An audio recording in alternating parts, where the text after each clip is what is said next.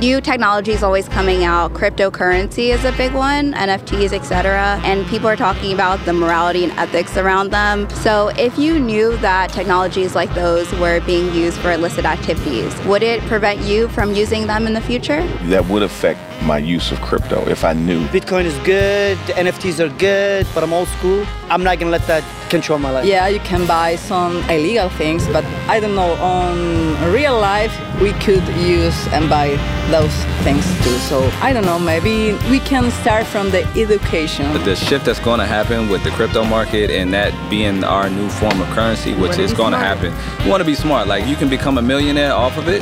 You have to look at the trends. You have to be realistic. And one thing I say, play the game, don't let it play you. You have to be smart in everything that you do.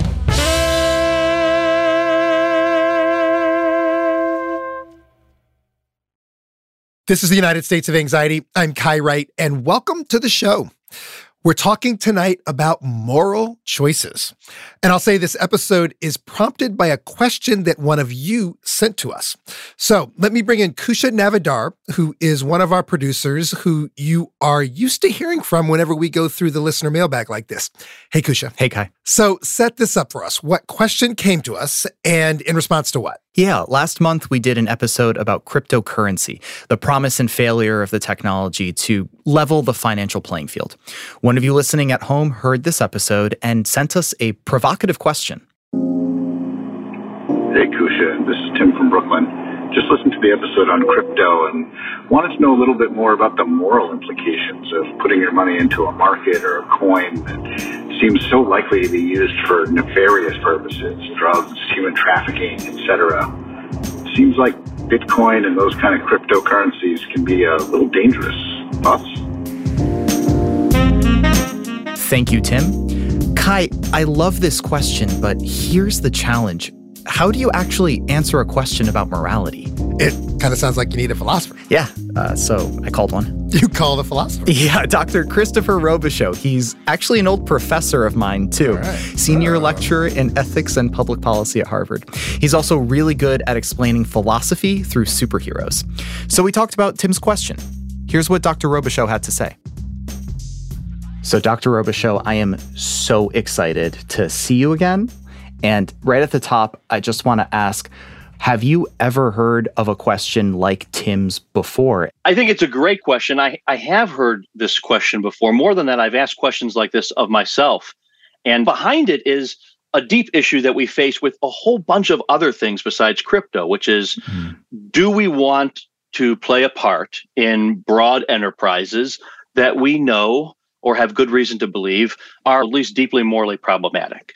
That's an unavoidable question that all of us face living the kinds of lives that we live today. I mean, folks in my courses all the time will, come to me with questions like, I feel bad about participating in a capitalist society, or I feel bad about eating meat, or I feel bad about buying this clothing line. And it's more than just I feel bad, right? But behind that is this, I think, pretty deep question, which is, where do we draw the line for ourselves when we know, in some sense, that we're a vector of suffering, that we in some way contribute to it by participating? Yeah, and crypto seems especially tricky because for a lot of people, it appears, at least the promise of it is a way to take back financial power. During the episode we did last month, I'd say we found a lot of tension, like a lot of people saying, hey, listen, this is a way for me to get ahead in this financial world that isn't really set up for me. Maybe it is for others, but not for me. Does that factor tip the scales one way or the other? So it's pretty easy to say, I'm going to take a moral stand on something because it has no benefit for me anyways, and I don't want to do it, right? Other people don't have those sorts of choices.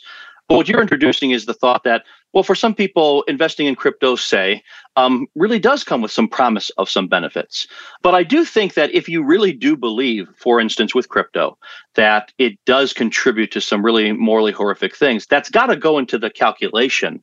I mean, the deep question, I promised you, for better or worse, this is the sort of thing that I do. The deep question here is, do moral reasons trump all reasons? If we sort of step back and be like, whatever else is true, morally, this would be the wrong thing, then that settles it. You're done. For other people, they're like, no, that just goes into the calculation, right? It could help me personally. It could benefit society in other ways. It's also morally wrong. I sort of fold that all together and come up with a result on what to do. I think that it's up to each individual to ask what they think comes with the conclusion, this is morally wrong. For some, that's going to be the end of the conversation. For others, it might just be the beginning. So can we take a step back a little bit, maybe? Just I'm thinking about somebody listening to this and they're like, well, what does morality even mean for money? I mean, money per se is, to me, just a means of exchange. I think really the question we might be asking is, what are moral ways in which to exchange goods and services, and what are some immoral ways to exchange goods and services? So I could imagine us saying, well, maybe the system of exchange that we're currently in, with the concentration of wealth amongst very few and everyone else struggling, that is immoral. But money itself, to me, is maybe a distraction. And so if currency, let's call it, on its face is amoral, should we think about crypto differently than maybe the dollar bill? It's a great question. I feel a little bit unqualified to answer that question. I think like anything else, something that really promises to be liberating has something very positive and has something very negative. I mean, I constantly think, in terms of analogies. I'm old enough now to remember the birth of the internet, and I remember the early promise of it, which is everyone's going to be connected. You're going to be able to hear from everyone. Yay. And now the problem is that everyone is connected and you can hear from everyone. Right. And, with the positive comes from real negative. And I think it's healthy to always be stepping back and asking, all right, let's at least try to make the goods outweigh the bads. I love that comparison to the internet because it feels so similar to the conversation we're having now, right? I mean, even in the way that you just phrased it with that liberation. One thing I love about your work is how you try to do it through analogies and specifically superheroes. When you talk about this idea of liberation and its promise and the two sides of the coin, does that evoke any example of maybe a superhero? Sure. I'll point to the obvious, but I think it's obvious because it's so powerful. The last panel of Amazing Fantasy number 15, where we introduced to Spider-Man, comes, Stan Lee writing the famous line, "With great power, there must also come great responsibility." Pete, look, you're changing. I know. I went through exactly the same thing at your age. Remember, with great power comes great responsibility. I really think it's important for us to know that the line is not "with great power comes great responsibility." It's "with great power there must also come," or "there must come great responsibility."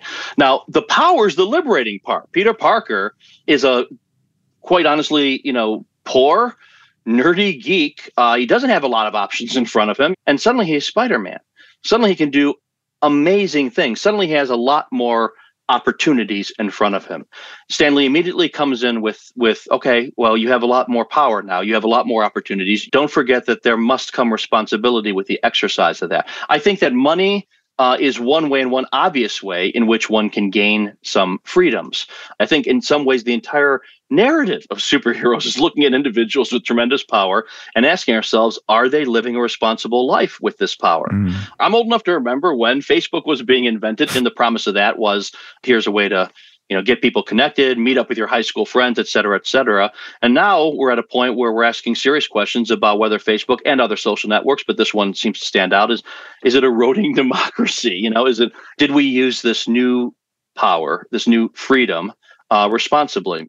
What that makes me wonder, and this might be reducing it a bit too far, but isn't the moral thing to do maybe to get involved and steer it in a way that promotes good for society? Well, I'm always hesitant a little bit to say what's the moral thing to do, right? The thing I will always warn about, and this is true of all of us, we often go into some things thinking, I'm going to be the one to use this tremendous power wisely, and I'm going to be directing it towards great ends. And then, they usually write, tragedies about those people. And then they wake up one day and they're like, how did I end up an accomplice to all these horrible things? And of course, the story is never like this one moment. It's always this gradual erosion of one's moral character. I think this is true for people that serve in government or anything else as well. It's like, you can always justify and rationalize something by saying, look, I'm just going to stay on the inside because there needs to be good done in here. And we do need good people on the inside. But that should come with a big warning that we are very easily seduced into thinking that we're doing good from the inside when we're actually just part of the problem. And it's hard to know without friends family, and other support networks to help keep us honest about the role that we're playing. Let's bring it down to the individual, I guess, because that makes me think of Tim and the voicemail that he sent. So for Tim or somebody listening to this who might be thinking about how to navigate crypto or maybe eating meat, how do they operate? I would start by saying, well, I mean, do you think that this is as morally reprehensible as you think? If the answer is yes, I'd say like, all right, are there costs for you not doing it? If the answer is yes, there's high costs. I'd be like, all right, well, now it's time to think about weighing costs and benefits. I believe that, I guess the best way to put it is I believe that a moral life is constant work, really hard, and we're going to fail more often than we're going to succeed. I think that's okay. That's not meant to be doom. I think that most of the religious traditions say something like that. I think that the moral life is a hard life. And I think that when you raise moral questions, you should not run away from where they lead you to examining other parts of your life. And if they lead you to places where you go, my God, I might really need to change some stuff, don't run away from that. And I know you might say, all of that from a question about crypto? But of course, because the question that we heard was not just about crypto, of course. It was a deep question about what we should do when we think we might be involving ourselves in something that's really morally problematic by our own lights, even if it would bring us some good. That question is going to show up again and again and again in our lives, and we can't run from it.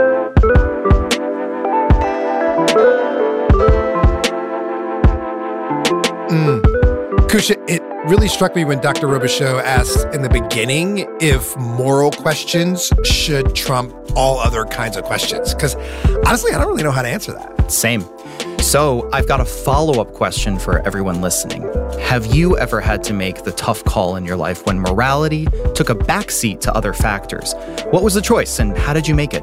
Email us a recording of your story. Yeah, and I immediately think of stuff like continuing to eat meat when you don't have other options or investing in a company that does harm in the world. Well, funny you should say that. All these questions of technology, digital life, democracy, and inadvertent harm got me thinking about one company we'd all benefit from understanding a little bit better. Facebook, or as it's called now, Meta. In fact, I called up someone else to help me understand what we can learn from their history with regards to how we're living our lives online. Okay, wonderful. We will hear more about that in just a moment. Thank you, Tim from Brooklyn, for inspiring this conversation. And thanks to Dr. Christopher Robichaux, Senior Lecturer of Ethics and Public Policy at Harvard's Kennedy School of Government. We will be right back to pick up this Facebook discussion. Stay with us.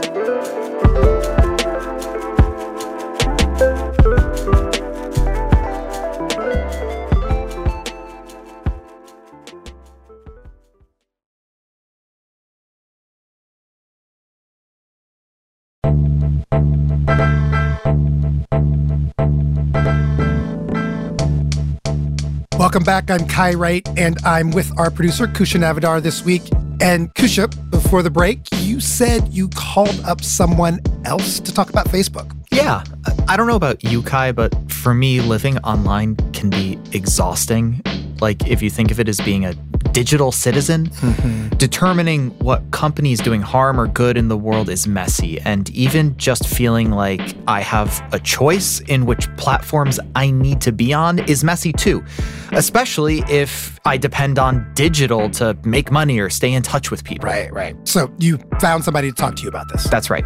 Shireen Ghaffari. She's a senior reporter at Recode, and she does this podcast I love called Land of the Giants. Their most recent season is about the story of Facebook, where it went wrong and where it's trying to go today. I called her up to talk through what we can learn from Facebook's story about how we live our lives online. You know, I thought about how I wanted to start the story, and I actually came to the point where you did start yourself. It was on a specific date, October 28th, 2021. Mark Zuckerberg, he's on screen at this virtual company event, and he makes a huge announcement. Tell us, what was that announcement? Why did it matter when you talk about that existential crisis that Facebook is going through right now? Right. So Mark Zuckerberg starts this special event, and he makes a change that people had been whispering about, but no one knew exactly when it was going to come or what it was going to be. And it was that Facebook was rebranding itself. And it's going to change its name to be Meta. and that from now on, the company would not be just a social media company, that the company's North Star would be this concept of the metaverse. Why did they do that? Well, Facebook says this has been in the works for years, right, for a while. And you can see if you look back at Zuckerberg's comments over the past few years, he's been repeatedly talking about and investing in VR, AR, these futuristic goggles that you can wear, glasses on your head that will, interpose basically a computer into your real life. But the moment comes at a time when Facebook is just coming off of the huge leaks by the whistleblower Frances Haugen. Mm-hmm. It is facing this decline in its usership. It's seeing an aging user base on Facebook, right? Facebook's becoming more and more uncool. Younger users are on TikTok or other platforms.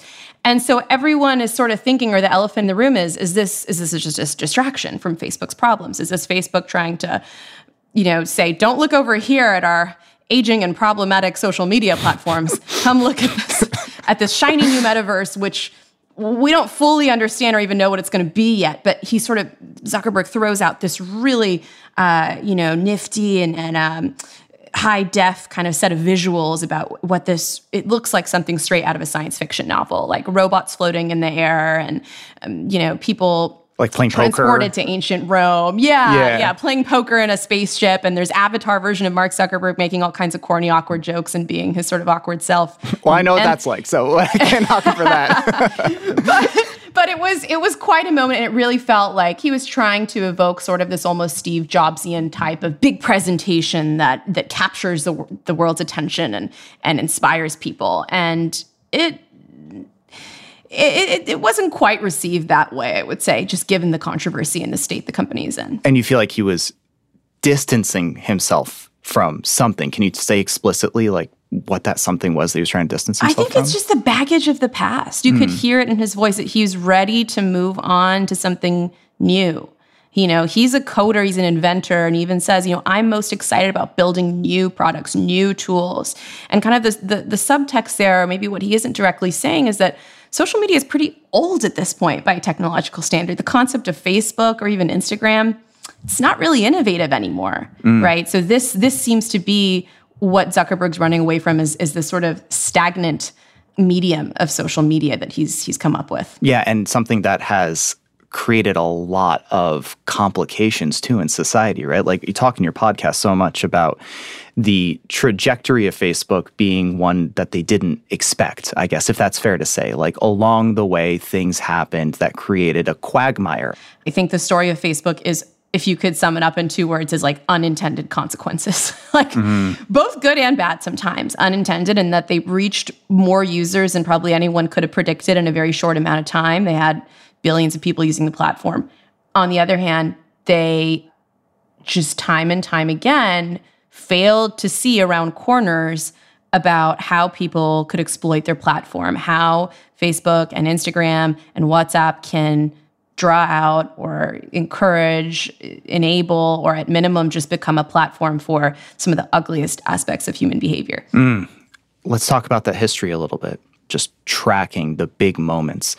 When you were reporting, what was, and I guess now that you're done and kind of looking back, what was the first big moment that you identified in their history that things started to go wrong? Can you walk us through that a little bit? If you go back to Facebook's early days, all there was you look up someone's name, you see photos of them, and you see their what they call the wall, right? Where your friends can leave comments or whatever. And it was more like a directory, really, initially, than like the kind of robust social networks we know today.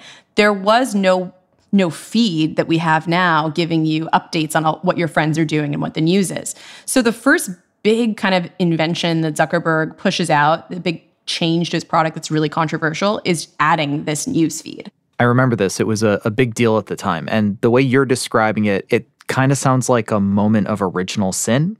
Why was this such a fundamental and it sounds like irrevocable shift? When newsfeed was first introduced, it's a big change because people are used to, right, going and seeking out information, kind of like how you would use Google, right? Like you type in someone's name and then you go see them and you see what's going on in their lives. Now, you don't have to do anything. You can just sit back and relax with the invention of newsfeed and see a list that's constantly changing, right, of who's going to what party, what photos they're tagged in. It's a massive change in just how people are consuming information on social media. And it was a big deal. People didn't like it. I would say this is the first time that Zuckerberg and the company face a very strong public backlash, a real like user protest. There are these groups, Facebook groups had come out by then, and people, made protest groups saying like students against Facebook. They got, like 60,000 more users in it, which at that time was a lot. Yeah. I think the most popular group on Facebook at that point was one of these protest groups. And Zuckerberg doesn't back down. He keeps the newsfeed. And, he kind of, first he writes a blog post kind of flippant and dismissive of people's concerns, saying like, relax, breathe, calm down. And then he becomes a little more apologetic, but he still doesn't really fundamentally change this idea that we're going to broadcast your information to your friends. And so is there something that you think could have been different about how it was handled looking in retrospect?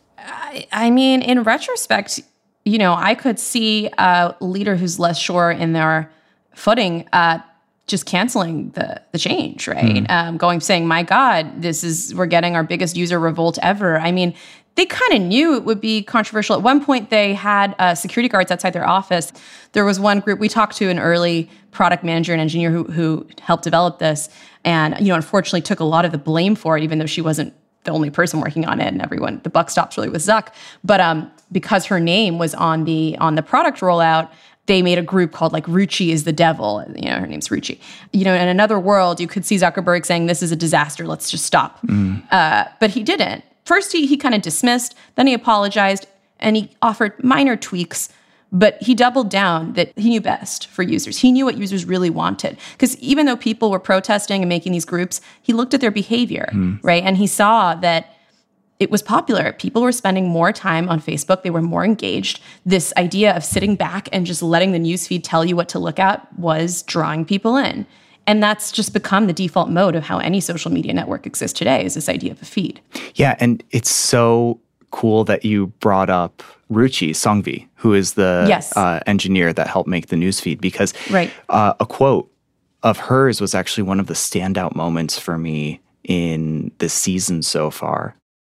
Would you raise anything or just change anything in the way you approached it at all?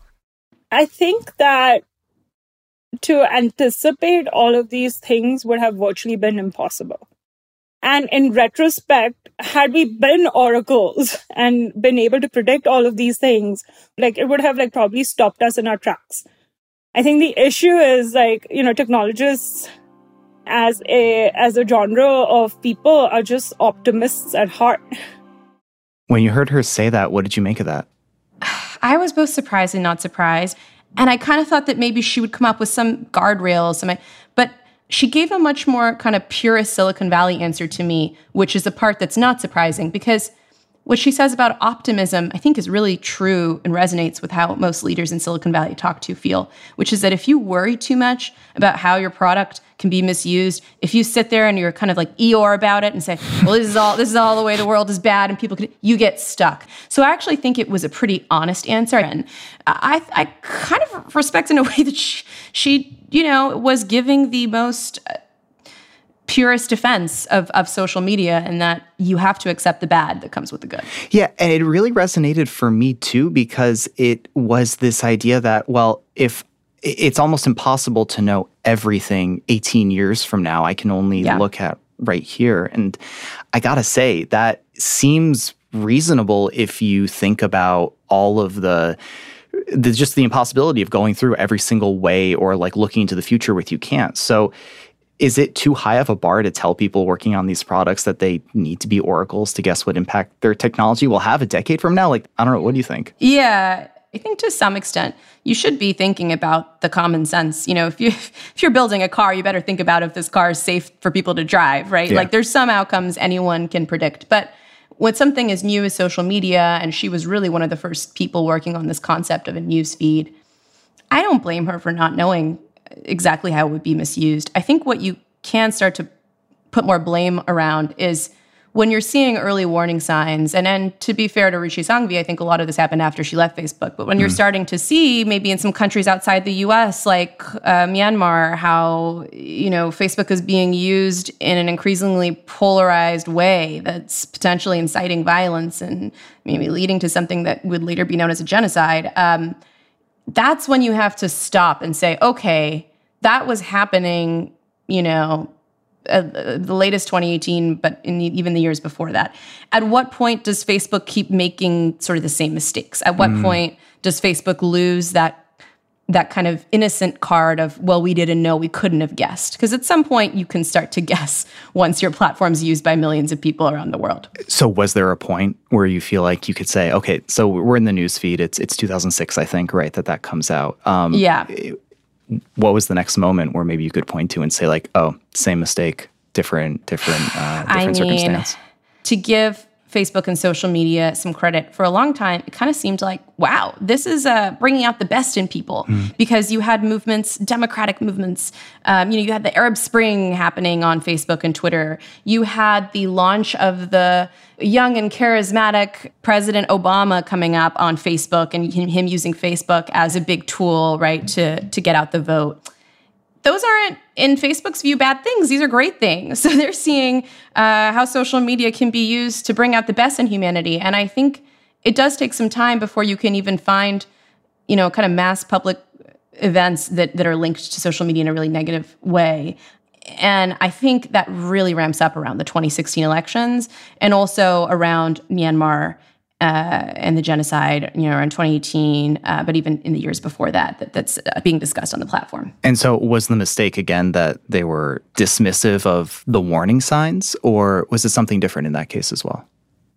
I think they were dismissive of the warning signs, and I think, look, like, no one could have anticipated that, Russian troll farms were going to try to divide Americans in the election, even probably a couple years before that happened. But what you do see is when the news first comes out, when people start finding evidence of this, that Mark Zuckerberg calls it a crazy idea that fake news could have, impacted the election. And at that point, you have to ask, why are they not acknowledging this bigger issue, right? Which is not just, did technically this one Russian troll account sway this one voter? It's about, wow, our platform is being exploited and misused by people with bad intentions, by people who are trying to divide society. People are being maybe pushed to more fringe or extreme beliefs, or hating each other more, some people, because in part of what they're seeing on our platform. That is something that you don't see the company fully reckon with, and I think instead you sort of see them in defense mode and saying, it's not such a big deal, guys, don't blow this out of proportion, and then it, the evidence just keeps coming that it is a bigger and bigger deal. And actually, I think it goes the opposite direction, where maybe Facebook is blamed, in my opinion, maybe even too much for swaying the election sometimes, partly because they just didn't step up to that responsibility sooner. What do you think stopped them from doing that? I think it's partly that optimism. I really do think that it is the use cases that they envision, oftentimes, that these tech companies come from a limited point of view. Think about who is at the top, highest levels designing social media platforms. Are they people who have lived lives that are really directly impacted by cutthroat geopolitics?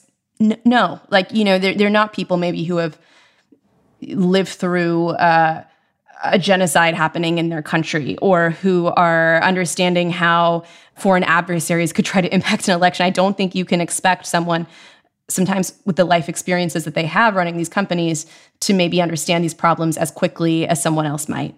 I think that plays into it. I also just think there's an instinct to defend yourself, to defend your company. And you don't want to be bogged down by going and running a big investigation into exactly how the Russians misused our platform. You just want to get more users. You want to make more profit. You want to keep going. You want to beat the competition. I don't know. It's so hard to think in hypotheticals. And I do think it is worth maybe playing out that thought experiment, though, of like, if it weren't Mark Zuckerberg, if it were someone who, again, let's say grew up in a country where they saw mass sort of anti-democratic movements rising, would they be more attuned to the early warning signs of this? I don't know, because we haven't seen that play out.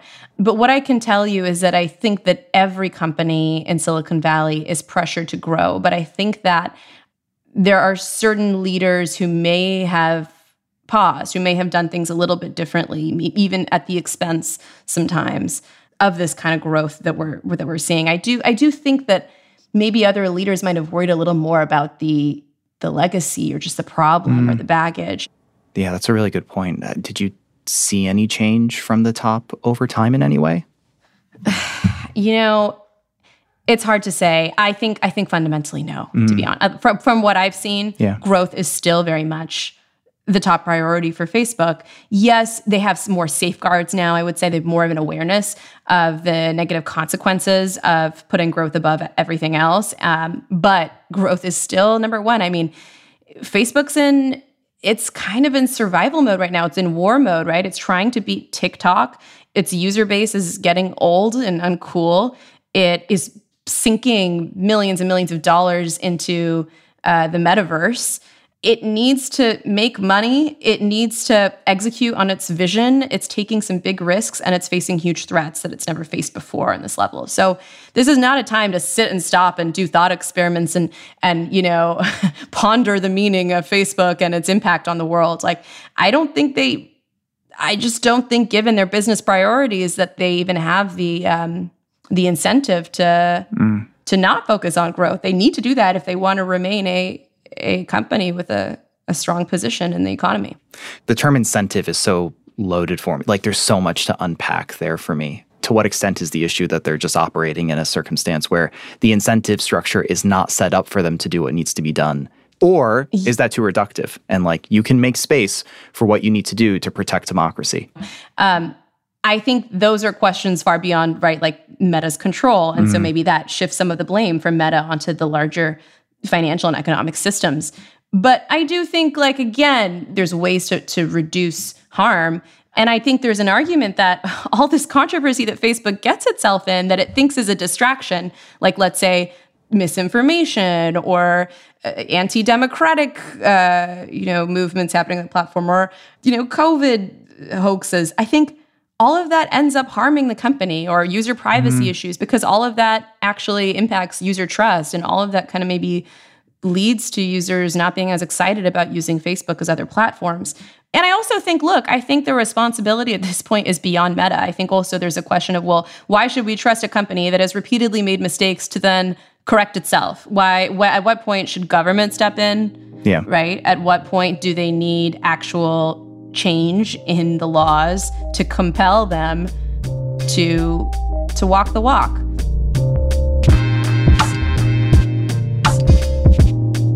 This is the United States of Anxiety. I'm Kai Wright. You're listening to our producer, Kusha Navidar, in conversation with Shireen Ghaffari, host of the podcast Land of the Giants. They're talking about the future of Meta and what we can learn from the company's story as we navigate our own lives online. We'll take a break. We'll be right back. Stay with us.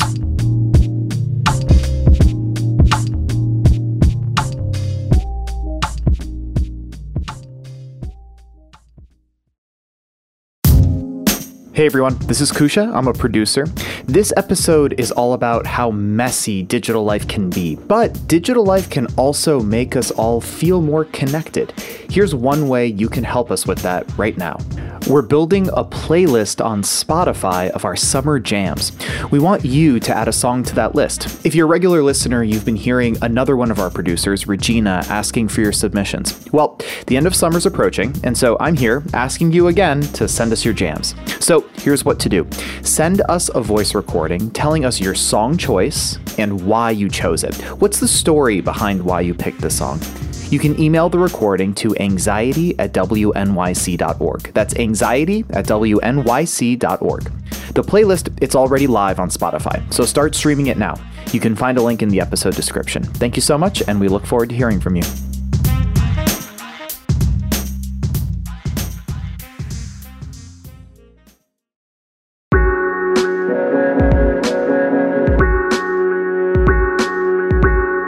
Welcome back. I'm Kai Wright. We've been talking this week about the moral and ethical questions we confront in our digital lives. And they're not always simple answers to those questions. As our producer, Kusha Navidar, pursued the story of Facebook and how it has or has not answered these questions, we got curious to hear from other tech workers. I'm John Clark. I'm currently a PhD candidate studying how we can better anticipate the impacts of AI. My name is Jackie, and I'm a product manager for healthcare products. What responsibility, if any, do you feel about the use of the technology that you're helping create? I think as a product manager, you have a lot of responsibility for the products you create. But I think there are small trade-offs that you have to make when you're looking at a product in order to figure out, for example, should I collect more data to improve the product? And I think that is definitely a bit of tension between user goals and then also company goals. And that's sort of what you try to navigate and prioritize. When you were entering your field or looking for a job, did you think consciously about the ethics of what you would be working in? Yes. Basically, I recognized that the impacts of AI are going to be so profound that there's a lot of potential to have positive social benefit by doing good work in that space. I've become acutely aware of the negative mental health impacts that social media can often have. On Instagram or Facebook, we see these highly curated snippets of the best moments in people's lives, but we see our own lives in their totality with all the pain and disappointment and frustration and failure. The sample we get through our curated feeds is not necessarily representative of how our friends actually live and what they believe. And so we have to be very careful not to get a skewed sense of what our social circles actually are like. Kusha actually has some personal experience in the industry as well. And it came up in his conversation with reporter Shireen Ghaffari. You know, I worked at Google actually for a little while, about 10 years ago. Right. And I remember... I still do. I feel proud of the people that I worked with, and everyone that I worked with seemed to carry that same ethos. And being removed from the tech industry now, but looking back and seeing the kind of trajectory of the world, it makes me wonder, like, what was my responsibility being on the inside, being somebody who helped make these products, quote unquote, better, however you want to define that, whether for good reasons or bad. Like, how much responsibility did I have, and should there be something different with the way that I operated? And I'm not sure if you could answer that, but how does that resonate for you when you think about not just the leaders, but the people inside these companies? You should have shared anything at all bad or controversial with the reporter, and then you would have done your due diligence. No, I'm just kidding. So I just went into the industry instead. No, I joke. I do think, though, transparency honestly can help. I think we know a lot more about companies like Facebook and Google and Twitter, thanks in part due to employees who have brought information to the public via journalists, or however they may want to. If they want to bypass journalists, I understand. But I do think at some point, if you are trying to make change from within and it's not happening, I think there is obviously an argument that some information should be public. And I think these companies should share more. I think they don't share nearly enough. And it's not just Facebook, all the big tech companies, about what exactly is going on. And unfortunately, there's just this very small segment of society who are people who work at Google or Facebook who really even come close to even understanding how these black boxes work. So that is a great responsibility. I really do think so. Now, do I think every person in there is going to be able to change this massive ship, this massive, like Leviathan, like company that they're working for? If you're just a product manager or you're an engineer, I don't know. But I do think that that anyone who works at a tech company is sort of in a place of privilege if you feel like you have any kind of say and you feel a certain way. I would say advocate for it, because there's not many people who even come close to that level of proximity. In your most recent episode, you talk about some of the challenges that Meta now has been confronting more recently. How would you compare what they're dealing with recently versus the challenges further back in the past? I think it's different in that the people reacting are different. So you see the same kind of backlash where Facebook introduces a change, people are upset, the company maybe apologizes, makes some minor tweaks, but doesn't really fundamentally change course. It still doubles down on its true vision. Mm-hmm. That pattern's still, I would say, happening.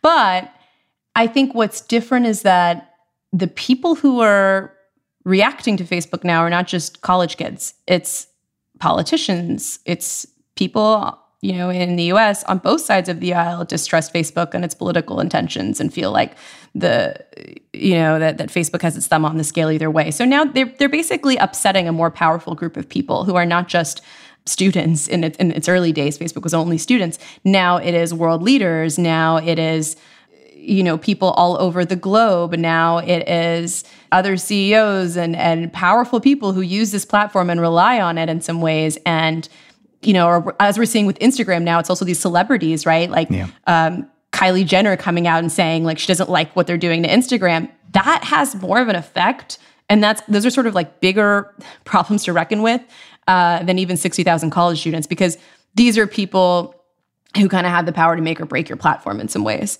And I think that's where now maybe the company is forced to be a little more reactive than in its early days. Yeah, and the requests they receive seem to come with increasing pressure and complexity. There's a story earlier this summer, Nebraska police got private Facebook messages from Meta between a teenager and her mom to investigate an alleged abortion. So if you missed the story, let me quickly lay out the facts. These two people are facing criminal charges related to the alleged abortion and mishandling of the fetal remains. And later, Meta released a statement saying the warden hadn't mentioned abortion and the company received it before Roe v. Wade was overturned.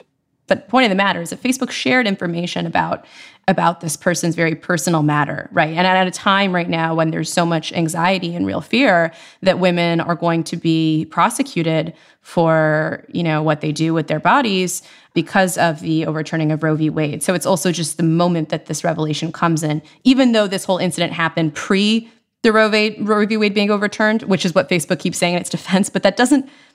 Again, it's a very PR type of reaction to this fundamental problem that they are ignoring and not really addressing, which is what are you going to do when the government comes knocking on your door asking for more and more information about, people's private lives? Yeah. And that's going to happen more with what's happened with Roe v. Wade.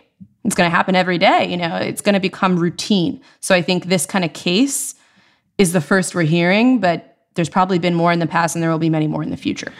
And it's hard for me to hear a story like that and not think about the future of our data and our identities online. Like, is it even possible to say what that future looks like? I kind of personally tend to dismiss a lot of privacy concerns about data on social media companies, at least in my own life. But something like this makes you pause, makes you think, wait a second, we can't always anticipate a conversation that me and you are having today that we may think is perfectly legal and fine may become illegal tomorrow in the world we're living in, right? And at times of kind of political change and a changing of people's values in this country. So that's a little scary to think that these companies kind of have a log on you of every conversation you've had, and these things could be used against you in a court of law for sure. I gotta say, as an individual, it feels like I'm often at the whim of whatever a company decides to do. If I depend on that platform, if I want to be a part of economic activity, social activity, anything, am I powerless, or are there things that I can do to take back agency? I think there absolutely are things you can do. And again, I think it's kind of like voting. Even if as an individual person you think, oh, this is pointless, it's just a drop in the bucket. We know in the whole it isn't, right? And same thing with what apps you choose to use. If you really don't like an app, there are alternatives. So right now, a lot of people are talking about the potential of crypto, the metaverse, obviously, Web 3.0, all of these buzzwords, but they are real technologies and they could make a real difference in the future. So another decade from now, do you think we're going to have similar stories about how these technologies showed so much promise, but ended up creating great harm? And there was a canary in the coal mine that we could have pointed to. Yeah, I think we're already having those conversations. And so I really think this is where, Facebook or Meta does have a chance to do it better. It's early. We'll see. They're promising they will, that they've learned lessons from the past. They're saying they're catching stuff earlier, but we are hearing some of the same early problems, I'd say. I think they may be getting a little faster at fixing it. There was one report about a user testing group for one of Facebook's metaverse products, which is their kind of like hangout social space called Horizon. And a female, a woman who was a user tester in there said that she was being like virtually groped by other users, by male users in the metaverse. And, it's Facebook, they Meta caught it and they started to introduce these kind of bubbles. So they say now that if you're in the metaverse, your avatar cannot like automatically go up to another avatar. You have kind of a personal safety net around you. And I think that's an example of, okay, not great that this happens. Like, couldn't they have thought of this sooner? But on the other hand, it's not like it rolled out to, it wasn't like already a mass adopted tool the way that Facebook was when it was being used for genocide, right? This is still relatively niche, and this is still something that they're seeing in user testing maybe before the product fully launches. So, I think we'll see. I think even with a company like Meta, I want to give them a chance to see if they really improve, even though if in the past they've made repeated mistakes. And I do think we're definitely going to see all the same problems about bullying, harassment, misinformation, I think maybe even more amplified, because if you think about it, this metaverse vision, if it's fully executed, feels more lifelike. It feels more immersive. There's more senses involved. This groping, it felt more personal than if someone were to type out that I'm groping you, because it's actually like you feel like you're in an alternate world and this avatar is coming toward what you feel like is, a version of your physical body. And you can think of how far this goes. What if we start to introduce actual touch? There are like sensors and things that can recreate, feelings that we don't experience right now in our kind of 2D digital worlds. So I think we have to be more concerned about these problems and just, I think give feedback and give it early. I'm glad that user tester shared her experiences, right? What surprised you the most about Facebook's story? That's a good question. I would say just how much they were worried about competition at every stage. I mean, I think it's, I always thought that Facebook was number one, and it has been for so many years, for like nearly 2 decades. It's kind of been the biggest social media company in the world. But I think now more than ever with TikTok, I'm understanding just how much at any point in time, Instagram before Facebook bought it could have overtaken. WhatsApp before they bought it could have overtaken. Twitter, Vine, what have you. All these companies are constantly kind of threatening Facebook's existence. And some of them, Facebook wins because they buy them, like Instagram and WhatsApp. Others, like let's say with Twitter, Facebook's just better at scaling and growing and monetizing, and all those, great values we talked about are ultimately what helps them win. And I think what was surprising to me was just how fragile Facebook saw itself at times, and how it never sort of like rested on its laurels.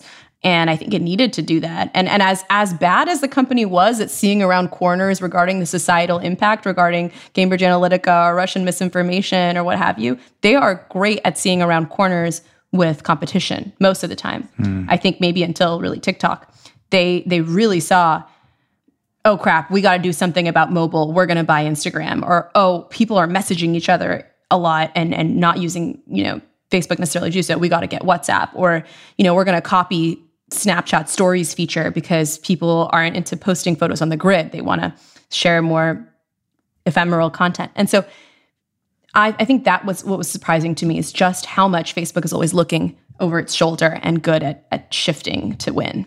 They're good at looking over their shoulder for the competition, but not for maybe the good or bad of society sometimes. So, what do you hope people take away from all the reporting you've done about the Facebook Meta story? There's so much controversy about Facebook, and I think a lot of people are just so critical of the company.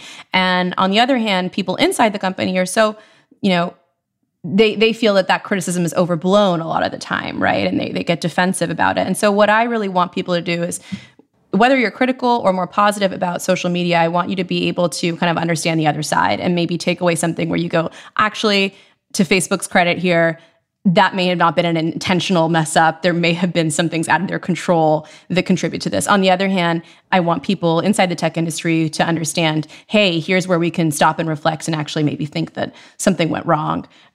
And I hope we're doing that. Yeah. Thank you so much for spending the time and also for your reporting. Yeah, it was such a pleasure. This was so fun. Thanks for having me. I love you guys' work. And That was our producer, Kusha Navadar, in conversation with Shireen Ghaffari. She's a senior reporter at Recode and co-host of Land of the Giants, which is a podcast that examines how the biggest tech companies rose to power. The season explores how Meta, formerly Facebook, arrived at this moment of transition. And Kusha, what really struck me in that conversation was Shireen's whole reflection that even if there hasn't been a mass exodus from Facebook, there has been a gradual march, like empires do fall. Yeah, Kai, and for me, it's personal. A lot of times I feel stuck about where I need to be online, and I bet a lot of other people feel that way too. Yeah. So how do you choose, and what do you do when those options come with baggage? Like with Facebook, it creates some harm in the world. Indeed. And it goes back to our question from our first segment. Have you, listening, had to make a tough call in your life when a choice you made created some moral harm? What was that choice? How did you make it? Email us. The address is anxiety@wnyc.org. And bonus points if it's a voice memo. Okay. Thanks, Kusha. Thanks, Kai. That's it for tonight. The United States of Anxiety is a production of WNYC Studios. Sound designed by Jared Paul. Joe Plord mixed this episode. Matthew Morando is our live engineer. Our team also includes Emily Botine, Regina DeHeer, Karen Frillman, Kusha Navidar, and Rahima Nassa.